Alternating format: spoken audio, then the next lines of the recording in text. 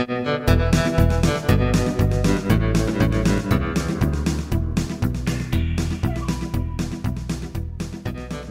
say that. Welcome to the Texas Take, the number one political podcast in the great state. I'm Scott Braddock, editor at quorumreport.com, and here, as always, with the news of the day and the man who attended maybe the most entertaining press conference in the history of Texas, Jeremy Wallace at HoustonChronicle.com. How are you, sir? I'm doing great. I saw all the legends this week. Rick Perry and Willie Nelson.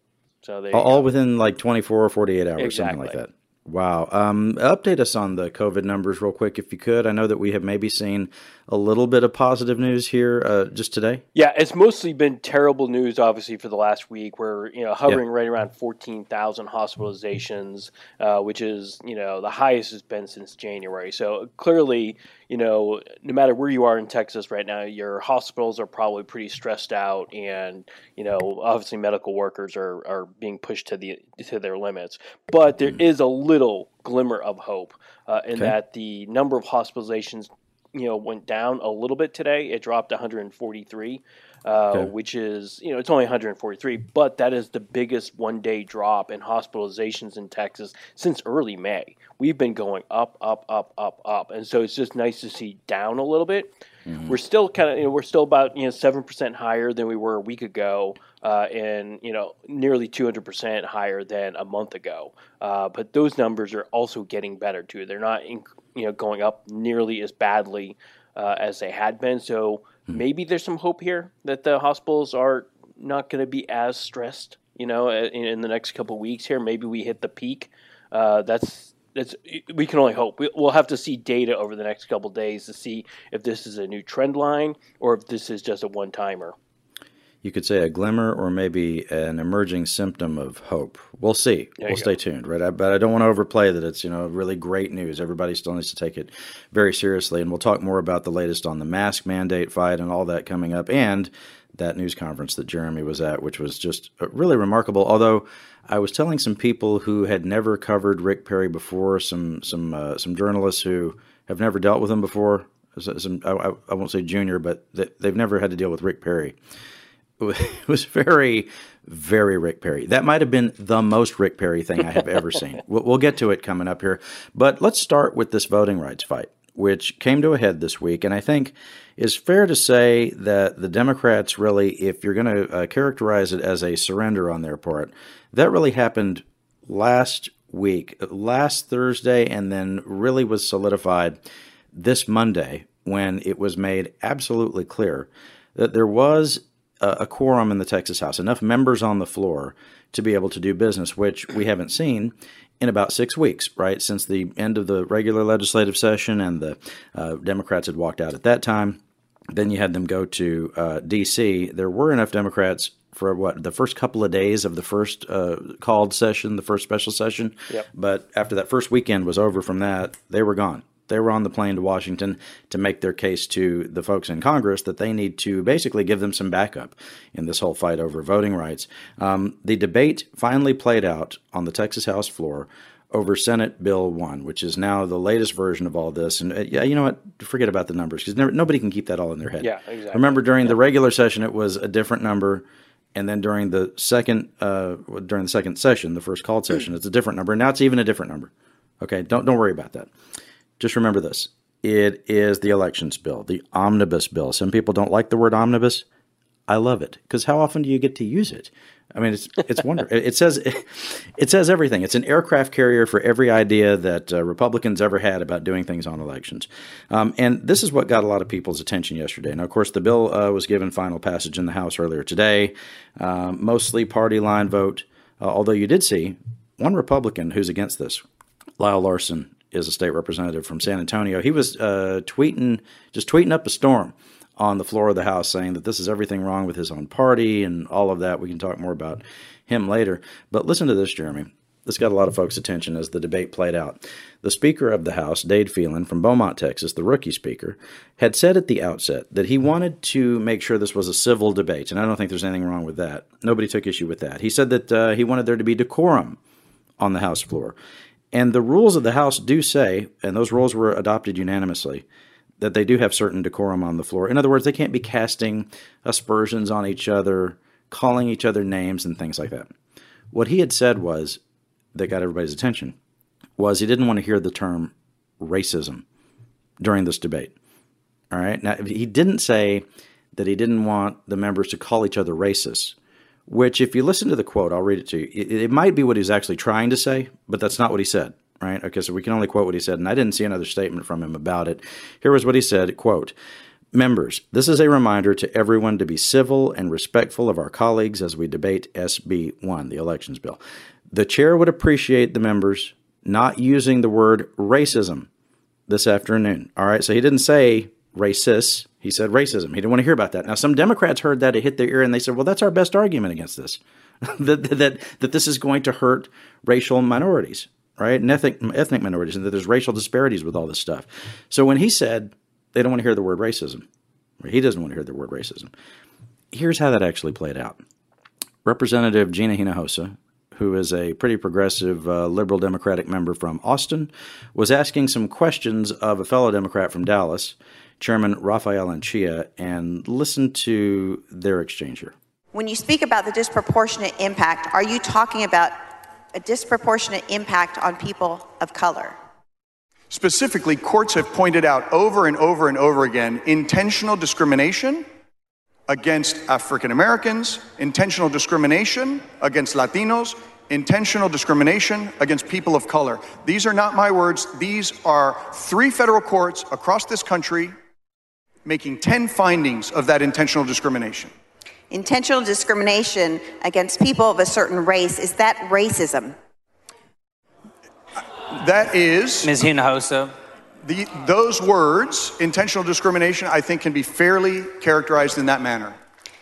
We can talk about racial impacts of this legislation without accusing members of this body of being racist. Respectfully, I'm not accusing members of this body. I'm talking about members' outbursts are inappropriate.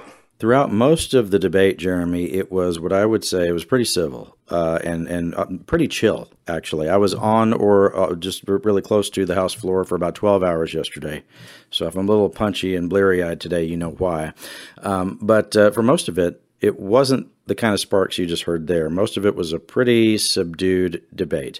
Now, on this question of racial disparity and racism and discrimination, I think when people throw around the terms racism, this gets very charged very quickly, and people get very upset about that on both sides of the debate. And I mean Republicans and Democrats, and not necessarily people who are of different ethnic backgrounds.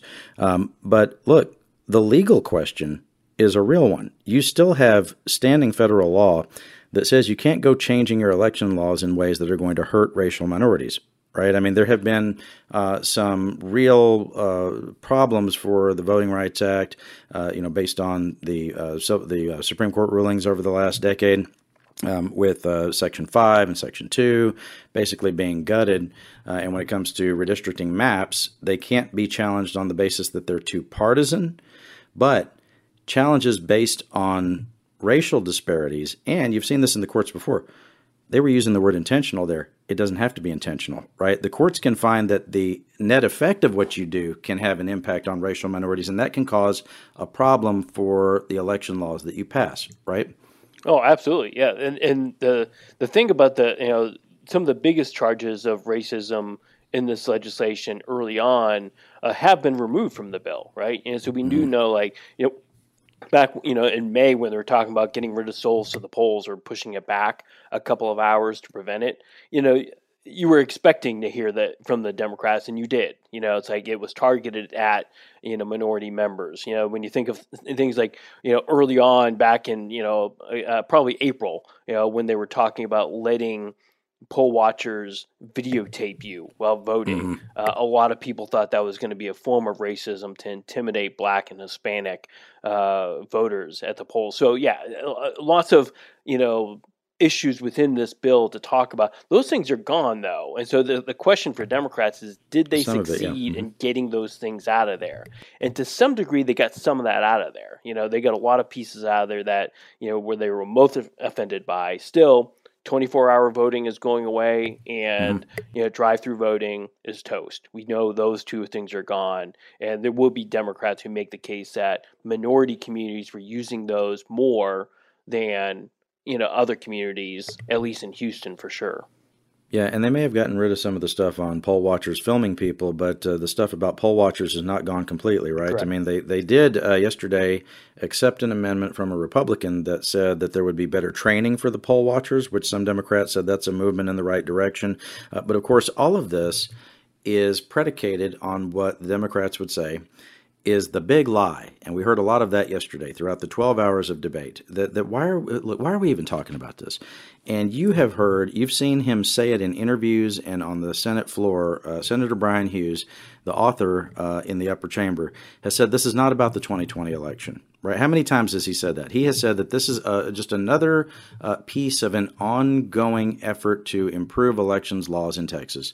And Hughes has pointed to his past bills on the issue, on the topic, to try to improve ballot security, election integrity, whatever you want to call it. And I think there's some truth in that, Jeremy, that there's always been. And look, let's say it this way: there's a standing committee in the Texas House called the Elections Committee. So it's something that always comes up. Right. I mean, this is not something that just came out of the blue in 2020 we're suddenly working on. 10 years ago was when they passed the voter ID law, which was bitterly partisan and heavily contested in the legislature. And it finally passed after several sessions.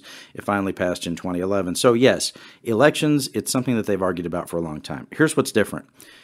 You have not previously had it be the issue that dominates everything else in the legislative process, to the point where we have a second special session here in the month of August, moving into September, where Republicans and Democrats are fighting about how our elections are conducted.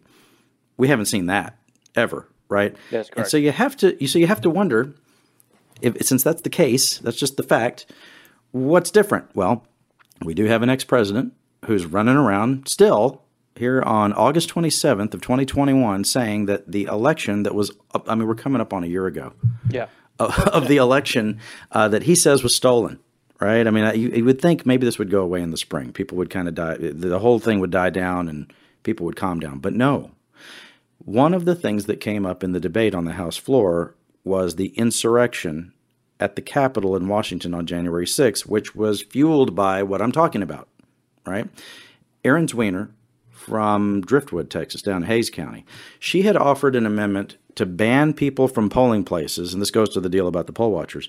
She wanted to ban those folks who had any involvement with an act of insurrection, like what we saw on January 6th. As you know, as we reported here, one member of the Texas House was there on January 6th, Kyle Biederman from the land of peaches, Fredericksburg, Texas.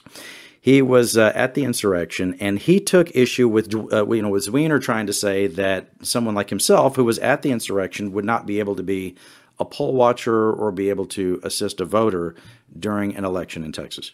The amendment is all about the insurrection that you're claiming on January 6th. Yet you were not there. You don't know what happened. All you're doing is listening to the liberal media.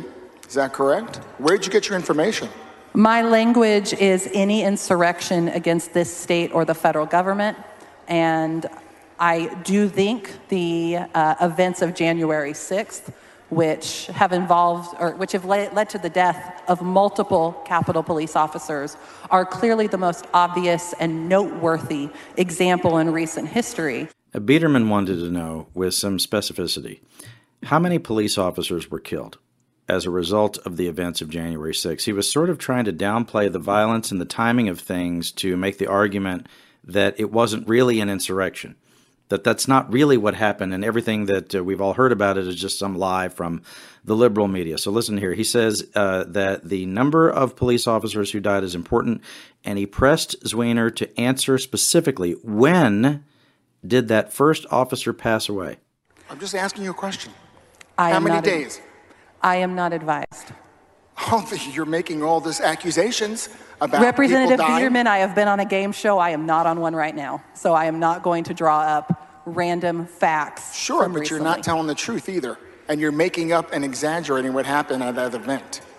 That's what I'm trying to say. That's what I'm Representative pointing out. Biederman, do you believe the events of January 6th were an insurrection? Lady's time has expired. Of course not.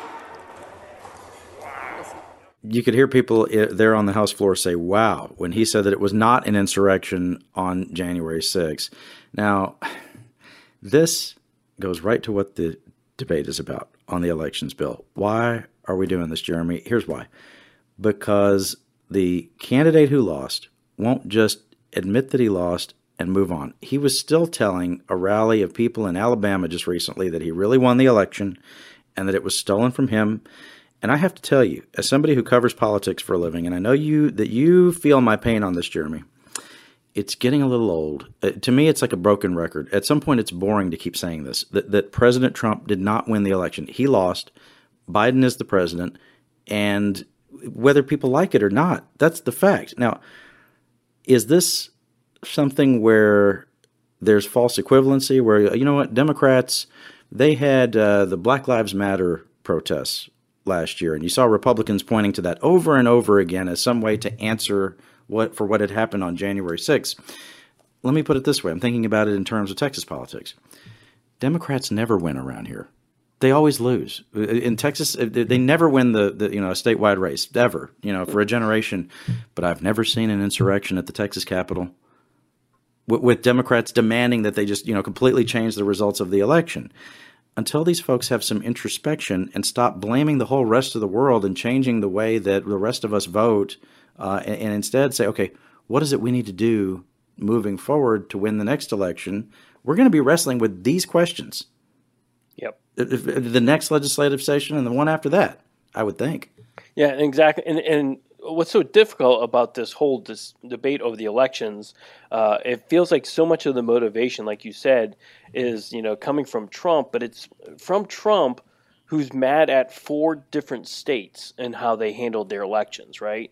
And so the Texas legislature is fixing things in the Texas law to address what other states did on election day, which is even more confusing, right? It's like Philadelphia, did X and Y, and we're working on legislation to deal with J. It has nothing to do with it, but yet we are, right. We're working on J just because Philadelphia did something that Trump did not like or Rudy Giuliani did not like, so it's all so weird. And it's like, and it's hard not to, look at both and say, look, there's a lot of, overhyped language, about the legislation. And certainly, like we talked about, the Democrats have a better bill than was, certainly than the bill that was up for vote in May. This is a much preferred version of that bill. There's still bad stuff about it, don't get me wrong. But on the Republican side, what they're aiming to get here is like this, it's such, minimal progression. And if their stated case is to, get rid of fraud, there's some vote harvesting, language in there, which seems to be a really big selling point.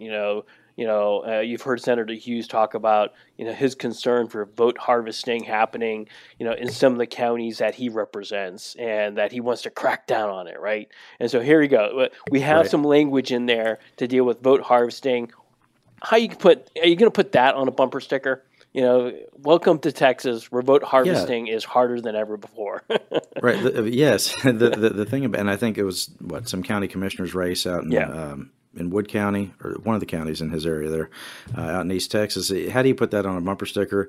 Anytime I'm asked to talk about this on a radio show or on a television program, and they have you on for 3 or 5 minutes because that's what happens on TV, you can't explain what this bill does. No. Right. And I don't think you can't. Here's a stopwatch. You can talk for 3 minutes. Go. Tell me everything that's in this bill. And that would be before you would say anything else about it. You wouldn't be able to figure it all out. And when I watched some of the testimony, one of the latest hearings, the hearing they held in the House on this, there were folks asking why the Democrats left to go to Washington, and they were attacking the Democrats for being against voter ID, which is already the law in Texas and has been for 10 years. That's not what this bill is. Nothing to do with this bill, right? Right. There's only one provision in this bill that deals anything with ID, and it's, you have to have a driver's license to get your absentee ballot. That's all it says. But you already needed a driver's license to get registered to vote absentee anyhow. So it's all okay. As a wise man once said, and I'm going to say this to my Republican friends and to my Democratic friends, the bill may not be as bad as some folks think it's going to be. It's not going to be as good as other folks think it's going to be. In a lot of ways, in some places it may not make that big a difference, honestly. A lot of this stuff would end up having marginal impact, although I did hear from some folks, once again, who said that they were very unhappy with the language that is still there about poll watchers, and it makes them nervous because what kind of people will show up on Election Day or during early voting to really be there and monitor what people are doing in a polling, in a voting booth. Some people, probably good-hearted folks, but not everybody. So they'll have to keep an eye on that. Next in the legislative process, and I thought this was a key point, the chairman who was carrying the bill, Andy Murr from Kerr County, whose grandfather was Coke Stevenson, by the way. And he talked about that today and the fact that his grandfather lost to LBJ in that special election for the Senate by 87 votes out in the Hill Country. He said it was interesting. He said that all these elections matter. Every vote matters. He said if his grandfather hadn't lost to LBJ, he never would have then moved to the town that he moved to as he started the next part of his life and met his grandmother. They went on and had their children, which included Murr's mother. So he said if LBJ hadn't beat Coke Stevenson, he would not even exist as a person. And then wished LBJ happy birthday, which is today on Friday as we're recording. Murr said, this was the key point, that they would like to not have another conference committee with the Senate on this. That they wish that the Senate would just agree to the changes that the House has now made and send it on to Governor Abbott. And I think, based on some of the changes they made during the floor debate, that is possible. We'll keep an eye on that. But, of course, that's where all the shenanigans happened during the first session of the legislature. And it was the reason the Democrats walked out in the first place. As you pointed out on the show last week, it's that the Republicans had to go one step too far in the estimation of the minority party. It was that they were probably going to all vote against it, of course, and make their speeches against it, but they weren't going to break quorum and go to Washington, D.C. over it until that happened. We mentioned the insurrection. Who else was there from Texas? It wasn't just Kyle Biedermann. There was someone else prominent that was at that deal. Oh, it was Attorney General Ken Paxton. I want you to know that Texas fights. We fought 12 straight lawsuits related to mail-in ballots, related to signature verification, federal court, state court, Travis County, Austin, Houston. We fought, we won every single one of those cases, and because of that, Donald Trump won Texas by over 600,000 votes. I would think that the voter engagement programs that the Republican Party that they were, working on probably had more to do with the Trump victory than any of his lawsuits. The congressional committee created to investigate the January 6 attacks on the U.S. Capitol has now requested communications between former President Trump, including his officials and allies, and Texas Attorney General Ken Paxton. He's being dragged into this whole thing. We will see where that goes, Jeremy. I'm not sure that it is any sort of a liability in his Republican primary for re-election. Anything that they can do to remind the voters in the Republican primary that he's Trump's guy is probably a good thing for him on that front. Although at the same time, Paxton has other legal issues. You saw this week where his office released an anonymous report, unsigned report, that cleared him of all wrongdoing in the latest investigation against him after some of his employees at the Attorney General's office, who then quit, had said he was guilty of abuse of office and bribery. Come to find out through some reporting I saw where Taylor Goldenstein at the Houston Chronicle had put it out there that one of his top aides, Brent Webster, who's the first Assistant Attorney General, actually had a lot to do with putting together that report that says that, hey, our boss didn't do anything wrong. But the thing about Paxton is, it seems to me, and maybe I'm just jaded, and we'll talk about another person in just a second that I may be jaded about, nothing sticks to him. Like, it doesn't matter. He's been under indictment for 6 years or however long it's been, and he still wins his races. And, now he's got this other investigation hanging out over his head, and he's got Trump's endorsement. And by all estimates right now, I think he would be the odds-on favorite for re-election. Am I off? Yeah, but if there's a Republican who you would put money on, the most likely incumbent Republican to lose their election, that'd be the guy I put the money on. Even with Trump's endorsement, Like he's kind of hanging in there. Remember just 4 years ago, his race against Justin Nelson. Nelson came far closer to defeating him than I think almost anybody could have predicted at that point. So he may survive his Republican primary. Which is again with Trump as an endorsement, it's going to be hard not to. But if he survives that, it's like he's going to have a tough battle, I think, in the general election. He's the race that I would be most likely to expect a Democrat to be able to pull that off. Who that Democrat is, not sure yet. Right, and you would have to, and that we have to say that with all these races at the top of the ticket, with the Democratic Party not having anybody yet running for governor. They sort of have a candidate for lieutenant governor, right? Is Mike Collier officially announced, or was he still on his sort of listening tour? No, he's out there. He's out there. I mean, it says he's running, right? Yeah. Okay. But for these other races, you still have to wonder if the Castro brothers don't wonder that if they could have pushed in all their chips on that last race, that last time when Nelson came so close, if they could have gotten across the finish line. You were at this news conference at the Texas Capitol. When was this? Was this Monday or Tuesday? Well, before you go any further, can I just put news conference in air quotes? News conference or infomercial. Yeah, we're going to be very careful with using the word news conference with this one.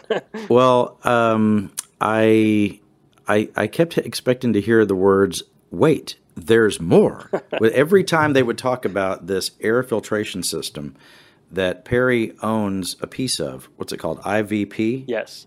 And Perry has been on the board and being paid by this company for some time to promote it.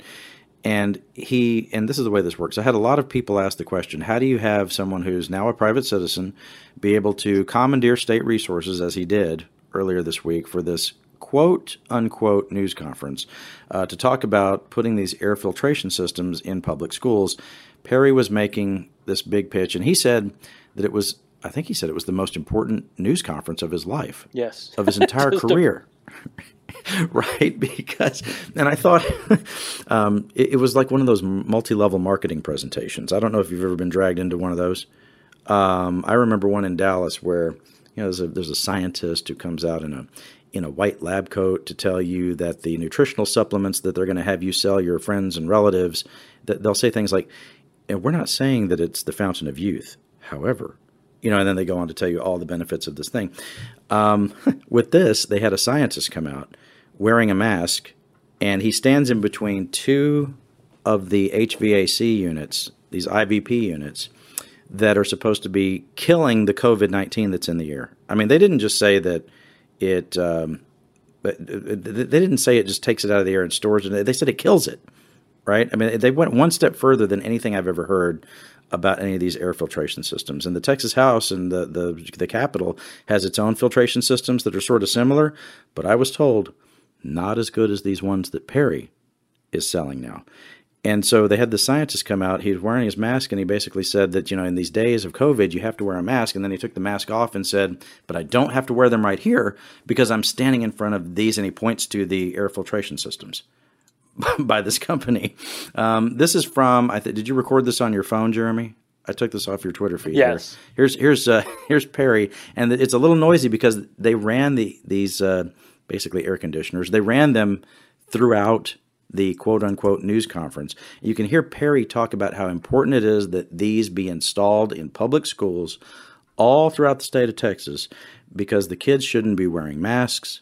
They should be able to see each other and see the teacher, and it's such an important part of their life. Just listen to how he's selling these things at your Texas Capitol. I appreciate the politics that's being played out there, but this is about getting our kids back into school, allowing them to have that interaction without a mask on their face so that they can see those reflections.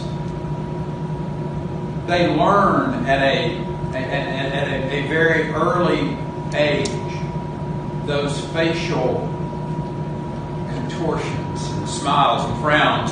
And so it's very important that we don't send the message every day, you got to have a mask on if you're going to go to our schools. And this is the way to do it. In fact, it turned out that one of the co-founders of this company, which Perry is on the board of, and would not say how much money he's making off this deal. Right? One of the reporters who was there, a senior reporter, John Moritz, had asked him, how big a piece of this company do you have? And the Perry's answer was, no, that's none of your business. Yep. I'm a private citizen now. It turns out that one of the co-founders had his medical license restricted years ago by the Texas Medical Board over some surgeries that were maybe being done improperly. And that might sound like a little thing, but it's not. The TMB, the medical board, it takes a lot for them to do anything like that. Usually there have to be some serious complaints. That guy, by the way, had said that there were just some doctors there in Beaumont, where he's from, who were spreading lies and innuendo about him. But Jeremy, this is the kind of thing that a lot of people had never seen before, but it's because they never really interacted with Rick Perry before.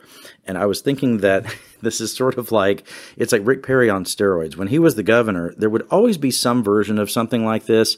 It might not have been quite as in your face as this was. But what did you think as you stood there listening to all this, and what were the reactions like? Well, it's interesting because I just kept thinking about the big picture, which is, like, as you mentioned earlier, here you have a private citizen, granted, former Governor Rick Perry, using a place in the Capitol building to try to pitch this to the state legislature. So he's talking to, he told me that he was talking to both, Governor Abbott and Governor Ron DeSantis of Florida, trying to get them to buy this product. And at this press conference, he had members of the House Appropriations Committee, where they were sitting at the dais. And you kind of almost wondered why, it's like, and so he's just trying to sell this product to these workers.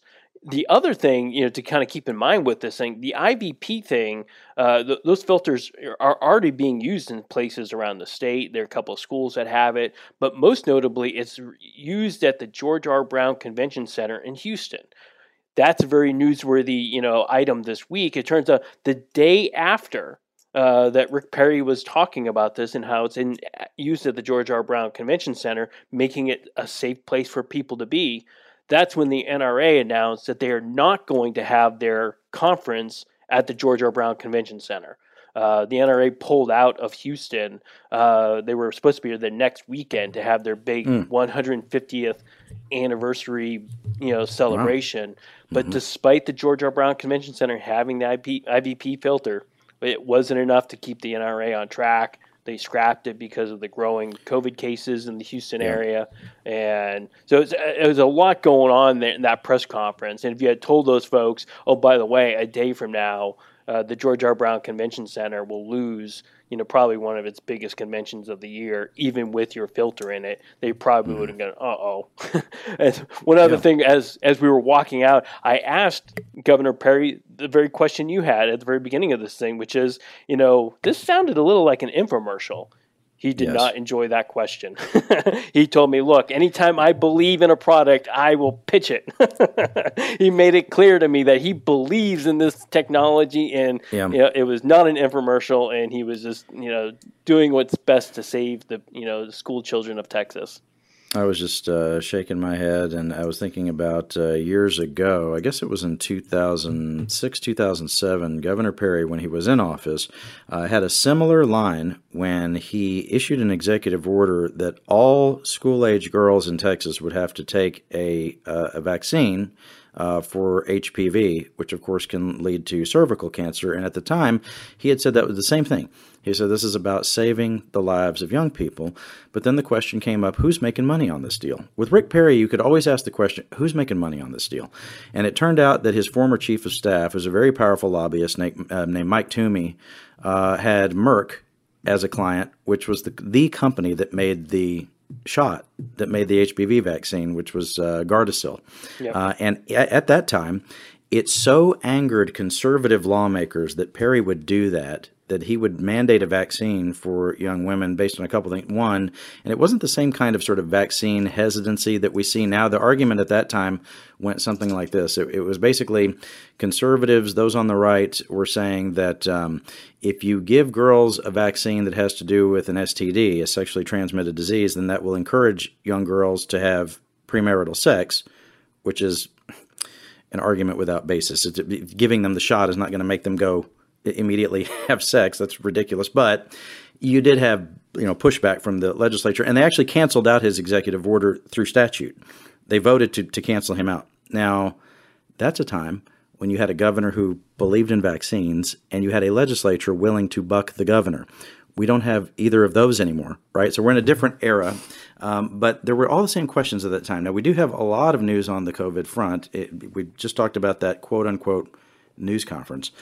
We told folks last week that Governor Abbott had contracted COVID-19, but now we've got a negative test for him, but a positive test for another Republican official. Yeah, you had Congressman Troy Nehls of, the Fort Bend. It's like he's in his first year in Congress, and on Saturday he announced to his supporters that he had gotten COVID-19. And he ended up going in through that, using that antibody, transfusion treatment, so like to try to recover from it. He had some of the symptoms that he was still fighting with, but he sounds like he's doing better, according to the last updates he's given. But that's another member of Congress. We've had quite a few of them in Texas who have tested positive for COVID-19. Yeah. And obviously, earlier in the year we had, Congressman Wright pass away from this, being the first sitting congressman to actually die, with complications from COVID-19. We have seen the Biden administration making more moves against Texas and some other states, which is really flipping the script. Over the last decade, at least, we have seen Texas mostly challenging what the feds are doing. Whether that would be when Governor Abbott was the attorney general, and he would describe his job as being the guy who goes to work in the morning, sues President Obama, and then goes home. It's getting to the point where Governor Abbott goes to work, gets sued by President Biden or by cities and counties, and then goes home. It's all a very different situation. President Biden had said in the last week that he has asked the Secretary of Education to look at things they could do to crack down on governors who are blocking school districts from requiring masks in the schools to try to protect children. Here's what the president said about that. They're setting a dangerous tone. For example, last week, at a school board meeting in Tennessee, protesters threatened doctors and nurses who were testifying making the case for masking children in schools. The intimidation and the threats we're seeing across the country are wrong. They're unacceptable. The governor is not backing down, Jeremy, in this fight that we have been covering here for the last few weeks with the school districts in particular. And it's not unusual at this point in the pandemic for us to hear about arguments between the governor and cities and counties. They've been at that for a while, right? Talking about mask mandates, certain capacity limits for businesses and things like that. This is a different fight in a lot of ways. Let me give a good example of why this is treacherous territory for Republicans. Go to a traditionally solid Republican county like Collin County, which, as we know, the numbers are changing there, right? And we'll probably see competitive races there again next year in the state house and maybe for Congress as well. But there are two giant school districts there. The Allen ISD, where they're not in favor of masks for the kids as a mandatory thing. And then you have the Plano ISD, where people are a lot more open to it. So you have a state representative there, a couple of them who have that area, who are in a spot that's split, right? So what are they supposed to do about this? Their folks do not agree that the governor should be able to tell school districts what to do to keep children safe. We have seen in rural parts of Texas, the Paris ISD, which we talked about before, they came up with a creative way to deal with this, which is not to mandate masks, but instead to make masks part of the dress code. Yep. Because they're trying to get around that. There's a lot of support for masking of children who up until now have not been able to get the vaccine, those kids who are 12 and under. And so there's no other way to protect them other than distancing, masks, and those sorts of things. And you would think that a lot of these Republicans who have been very adamant that children should actually be in class instead of remote learning, which we know is actually better for the kids to be in person for their education. But to do that, you have to take some of these other precautions. It was sort of the same as when we didn't have the vaccine as available, yep. And the governor went ahead and said, we're going to open up all the businesses, and you also don't have to have masks either. Can there ever be any balance here? Can we ever say, okay, look, It doesn't have to be all one or the other. It can be that we have the kids in school, which is what y'all say you want, but to be able to do that, the school districts need the flexibility to be able to say, you know what, for those kids 12 and younger, we're going to say they have to put a mask on their face. Yeah, and one of the things that's really kind of stuck with me is like how many private schools in the state of Texas are requiring masks of their children, and how many public schools want to, but the governor is trying to stop it. I spent way too much time thinking about the idea that, private school kids are going to be wearing masks, but my kids at a public school may not be allowed to because of the governor. It seems like a little bit of a class issue there if you get into it too much, It's like, and certainly I'm sure that's not what they intended it to happen, but it's something when the wealthy and the politicians who send their kids to private schools know that their kids are masked, and the parents in public school systems throughout West Texas, East Texas, no matter where, you're not going to have the benefit of that mask on. Yeah, and I think this comment doesn't really come down on the side of one argument or the other, whether it's the governor or the ISDs or the cities and counties. When there's a crisis going on, what people need from leadership is a consistent message about what they need to do as citizens to help address it, right? And you could compare it to a hurricane bearing down on Houston. Let's say that, and we're in hurricane season now, and with something of course churning in the Gulf right now, that's a bad, Well, actually, no, it's the right thing to say because here's why: because people are going to need to know which direction to drive, right? So if local leadership says, "Y'all need to clear out of here," and listen to the local leadership on this stuff, folks, because there are certain times when they need to evacuate people and get people out of there. There's other times that you need to stay put.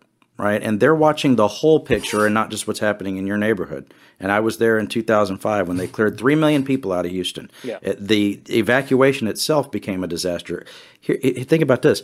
In 2005, in the middle of the night, Bill White, who was the mayor of Houston at the time, had to call Rick Perry, the governor, on the phone and get him to get TxDOT to turn the freeways out of Houston into one-way streets to the west and to the north, 290 and 10 and I-45 toward Dallas, the contraflow lanes.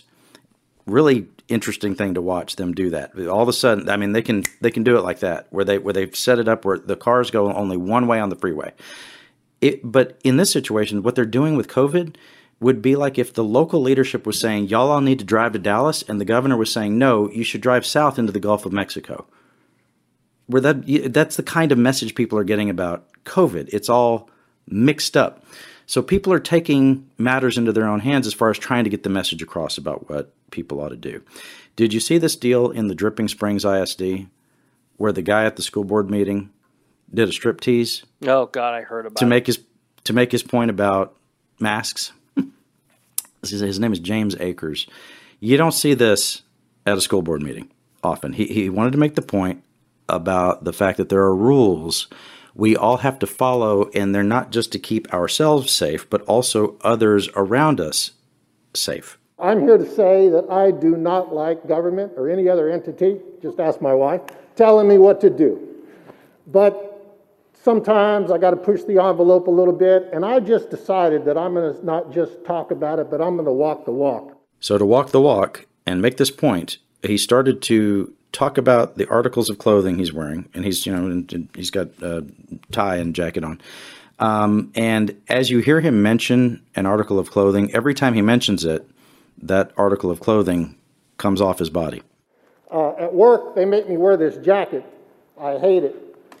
They make me wear this shirt and tie. I hate it. On the way over here, I ran 3 stop signs and 4 red lights. I almost killed somebody out there. But by God, it's my roads too. So I have every right to drive as fast as I want to, make the turns that I want to. I got over here to the school today and the parking lot's full, and I decided I was going to park wherever the hell I want to, which in this case happened to be a handicap. All right, now the shirt's coming off and the pants are not far behind. I really hate my clothes. So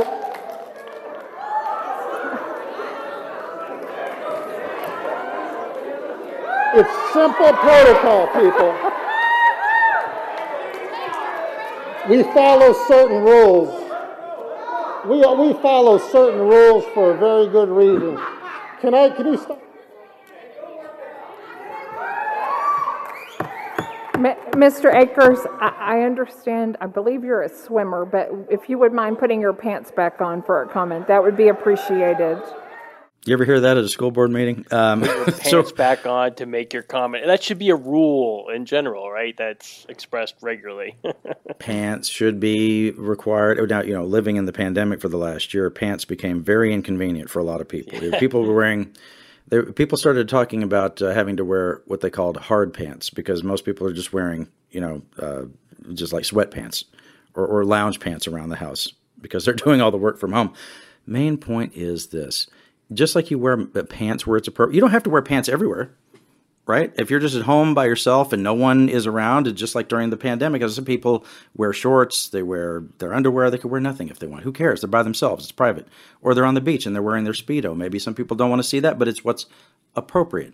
You wear your pants where it's appropriate, wear the mask where it's appropriate, especially when you're trying to protect little kids. I'm going to give Mr. Akers some credit on that, although I never want to see it again.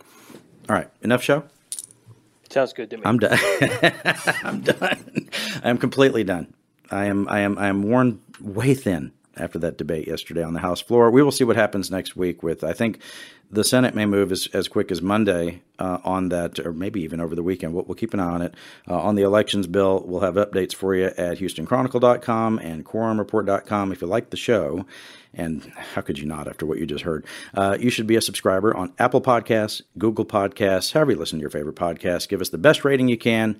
Leave us a nice review. We really do appreciate it. We will see you right here next week.